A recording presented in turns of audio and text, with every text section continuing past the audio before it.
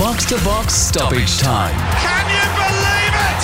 For Chemist Warehouse. Great savings every day. And Hoyt's Herbs and Spices. Changing the mood of food. And this could be the most crucial goal of all. Hello and welcome to Box Stoppage Time, a podcast spun off from our main show where we could head just about anywhere in the world game, covering the standout games, moments, teams and hot topics of the week. Rob Gilbert, our regular host, is enjoying the final few days of his breather, so you're once again with Willem van Denderen, Derek Dyson and Michael Edgley. Jump straight into it. Derek, you are notionally our English or UK football expert, but the game of the week this week has caught your eye from across the pond. Yeah, that's right. We don't want to keep it totally Premier League in this show, so we are going to go to League and the result that caught my eye was PSG losing their first game, not just back from the World Cup, but their first game since March, and it was against Lens in second place. And Lens, for anyone who's seen them, they've got an iconic ground, very tight ground, extremely popular, charismatic fans, and they were making an absolute racket in there. And yes, PSG were without some of their stars, including Messi, but Kylian Mbappe was on the pitch, the top scorer from the World Cup and the hat-trick scorer from the World Cup, and Kylian and the likes of Sergio Ramos, Donnarumma, etc. This was still a pretty good team. Couldn't get past Lens, who ended up winning 3-1. A great result, and it actually keeps things interestingly in League. I think Lens have now closed up the gap to PSG to 4 points, so we might well have a title race in France. So, we talk about lots of good stuff with PSG on this show, but we want to call out when they're not having a good time, and they'll be very disappointed with this result. But their first loss since March the 20th in Liga. Mr. Michael Edgley, we find you in Thailand this week. What has caught your eye? Well, what caught my eye was I did catch quite a bit of an A-League women's match between Perth and Western United. I wanted to watch Western United, who've started the A-League women's competition very, very well, and I was just wondering whether that is, the new club and the early impetus of momentum around getting some early results. But I've got to say, they're the real deal. They went behind twice against Perth, who have... they're towards the bottom of the table in A-League women's, but they've been very competitive in every game. And obviously, home games, they are much more significant for Perth. So Perth got out to a 1-0 lead and then a 2-1 lead, but Western United overtook them and winning 3-2. And they have a very, very good player. USA's an American, Hannah Keane, who comes from some of the lower leagues in America, but she'd been in Australia previously at NPL level, and she's having a wonderful start to the A-League women's season. So that, for me, was my game of the week. I very much enjoyed it, and well done to Western United. They look like they're the real deal in the A-League women's, Willem. My game of the week might be a little bit of an obvious one to pick, but it has to be, for me, the Old Firm derby. Derek, I'm keen to get your thoughts on what it is that makes this fixture so gripping time in, time out. I mean, of course, there's always going to be the context of the table. There's always points on the line, but we get games in the Premier League, the A-League, leagues right around the world where the hype just doesn't deliver. But I've watched 6 or 7 of these now, and they are always just tight, tense affairs. Is it the fandom? Does that have a tangible impact on the players on the pitch? Is it the history? And we saw the ugly side of it as well.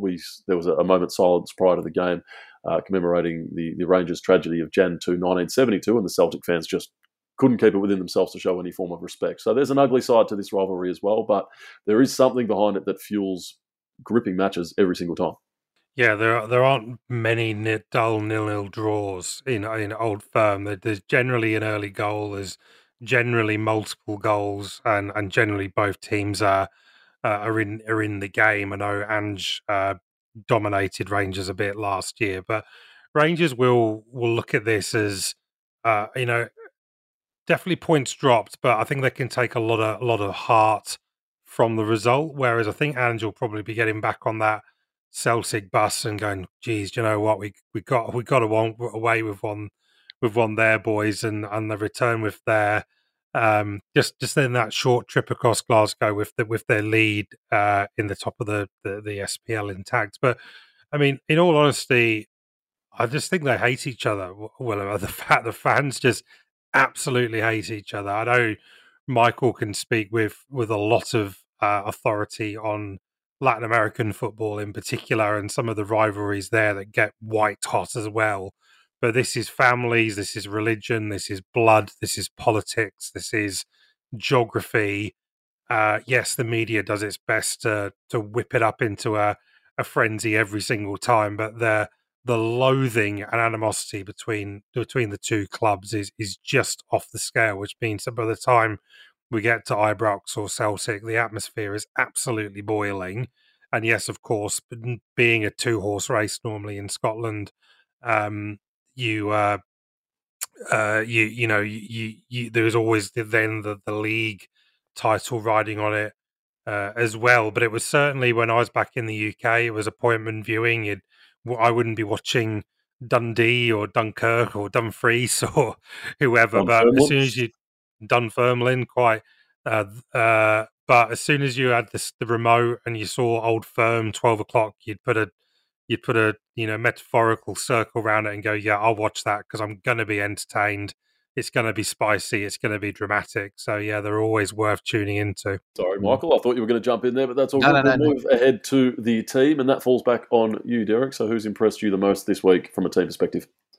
I'm staying out of the Premier League again for the moment. I want to go to the Championship and just call out Burnley, who have now just gone 6 straight wins to go top of the Championship. It's a 14-point gap on third place Blackburn Rovers. So who would for the other automatic qualification spots. So that is a pretty big gap that they've built up already. And the recent victory was a 2-1 away win over Swansea City, who I believe are doing okay as well. So that would have been a pretty good result there for them in from any times. But Ian Maddison scored 2 goals there, and I think what should be noticed about Burnley under Vincent Kompany, who, let's face it, didn't exactly light things up in his first job at Anderlecht, and he was talked up as being the sort of a protege of Guardiola. Didn't work out for him at Anderlecht, and then he came across to Burnley, and there are a lot of eyebrows raised because, Vincent Kompany's come from this kind of finishing school of elite, attractive football, and then you have what we all sort of think about when it's with Burnley, which may now be unfair, that they're this kind of negative team, particularly under Sean Dyche, but they've been absolutely tearing the Championship up, and it's not because they've been just playing their Premier League team. That team was shorn of a lot of its assets by the likes of Newcastle United, of course, who came in for Chris Wood, amongst others. And apart from Ashley Barnes up front, who's still chugging away, making a nuisance of himself as the quintessential target man, this is pretty much a brand new squad that he is assembled. But they're 5 points clear of Sheffield United, 14 clear of Blackburn Rovers. So keep an eye out on Burnley, because I think they're going to be coming straight back to the Premier League. Michael, it sounds like your team of the week is the Western United Women's, but you can't nominate them for 2 categories, so where else are you going to take us? Well, I was actually going to talk about Burnley as well, so he's stolen my thunder. But since I'm in Thailand, I had a plan B, and the plan B is the Thai national team, who are currently playing in the AFF Championship, and they had a big win over Cambodia 3-1 to go top of the table in Group A. So consider me in Thailand. The Elephants, I love. One of the great nicknames in Asian football is Thailand. The Elephants are continuing their preparations for what they will hope will be a very successful World Cup campaign, and maybe an entrance with the expanded World Cup, their very first World Cup. Wouldn't that be awesome? Who is going to be some of those two? Well, that's a discussion for another point. But yeah, the Elephants in Thailand, going beautifully. That's a hotly contested competition as well. Annual, I believe, Michael. It's always played in the first week of the year. So, yeah, we'll cover off on the AFF Cup next week. We will move along to the moment of the week. I'll kick things off. And for mine, it was Jamie McLaren becoming the first man to score in 9 consecutive A-League matches. 9 games this season, 12 goals. His goal-scoring record is phenomenal. some criticise him. Some say he scores his goals in a similar manner. Some say that he's a big fish in a small pond, but you can't deny his record. 132 goals in 185 in the A-League, 87 in 103 for Melbourne City. And he has left his mark on the national team. It's taken him a little while, but he has been a very solid contributor for quite a long time now. From the team perspective, City, 4 points clear with a game in hand. The Wanderers are second and just had a 4-0 win. So it's no sure thing, Michael, but City certainly in the box seat for a third consecutive premiership. And McLaren, 12 goals. Jason Cummings, second with 6. So McLaren's going to win his 5th Golden Boot, barring injury. Looks that way, doesn't he? So, well, what an organisation they are to continue to manage themselves, especially considering Patrick Kaznorbo's loss would have been pretty significant. Rado Vidicic stepping into the breach there from the women's team, and well done to Jamie McLaren, and got to know his parents in Donald and Julie in Qatar. They're rippers, absolute rippers, great family. So, yeah, let's celebrate Jamie as much as we can. Hold the ball there, Michael. What's your moment? Moment of the week actually came a little while ago, Willem, when we had the great pleasure of interviewing Ray Richards and his special reflections and relationship with Pele. He obviously played against him, but sounds like he had quite a bit to do with him. And that moment came when you asked him, Willem, about how he received the news, and he mentioned how upset he was and how he broke down, and the impact of Pele's aura and significance of a little moment in Ray's life. And obviously that was a beautiful interview, and well done to you in securing Ray to come on our show. So people listening to Stoppage Time, if you haven't listened to the regular Box to Box program, make sure you get onto your listening device or Spotify or iTunes, whatever it is, and knock up the last edition of Box to Box, because Ray Richards' interview is a very special one. Well, and that was my moment of the week. Oh, thank you, Michael. But the credit cannot be mine at all. That goes to Nick Campton and Sam Lewis in the ABC, who whipped up that yarn basically and made the initial contact. And Sam actually passed on the contact for Ray. So no, they thoroughly deserve the credit there. Not my success in the slightest. Play the crossfield ball to Derek Michael for his moment of the week.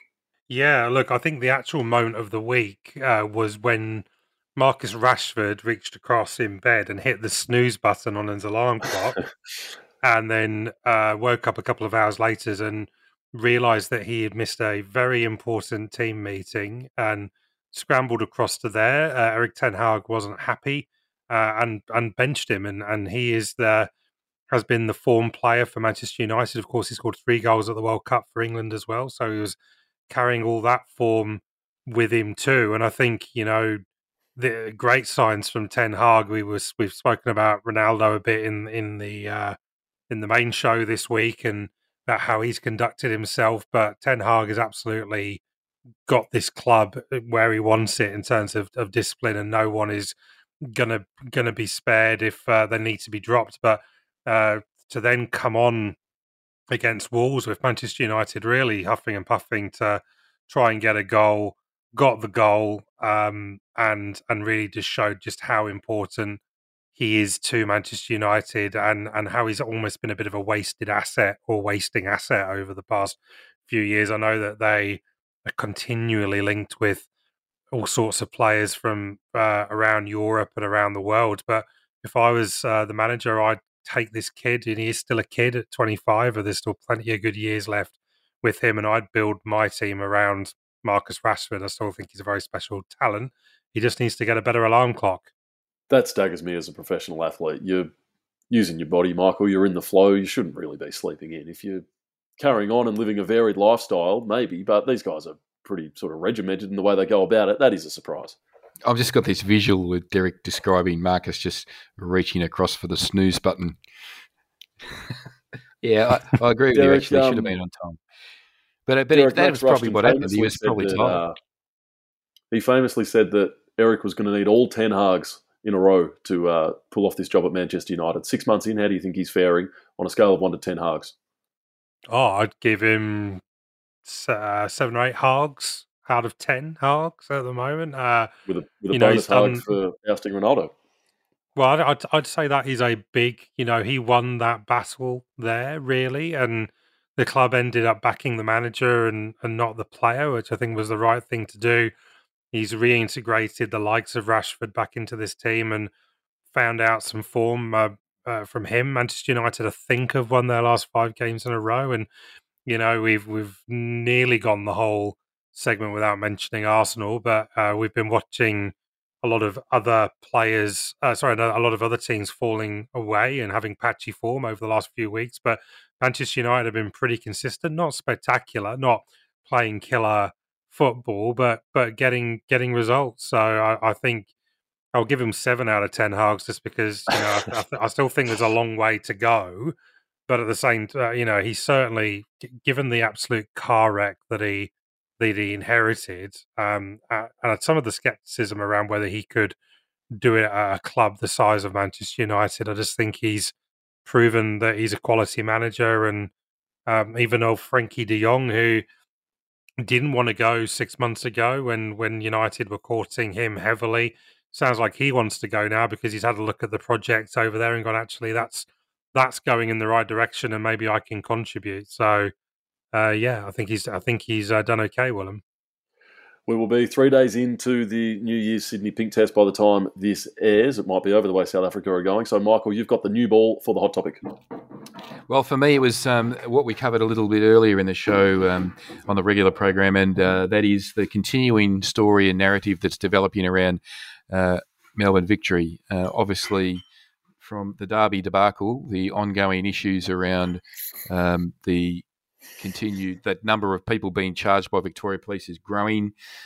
Issues around people that were previously banned being in the stadium, which reflects on obviously Melbourne Victory. And then now, Willem, the news that they've had a massive loss off the back of the COVID season, and a little bit of conjecture about the structure of their ownership based on information that's gone out to shareholders. So Melbourne Victory, for me, are the hot topic. They are, in many ways, the litmus test of the entire league because of the success of the club's following. So Melbourne Victory, for me, they're going to be on the tips of people's tongues for many weeks to come, I would suspect.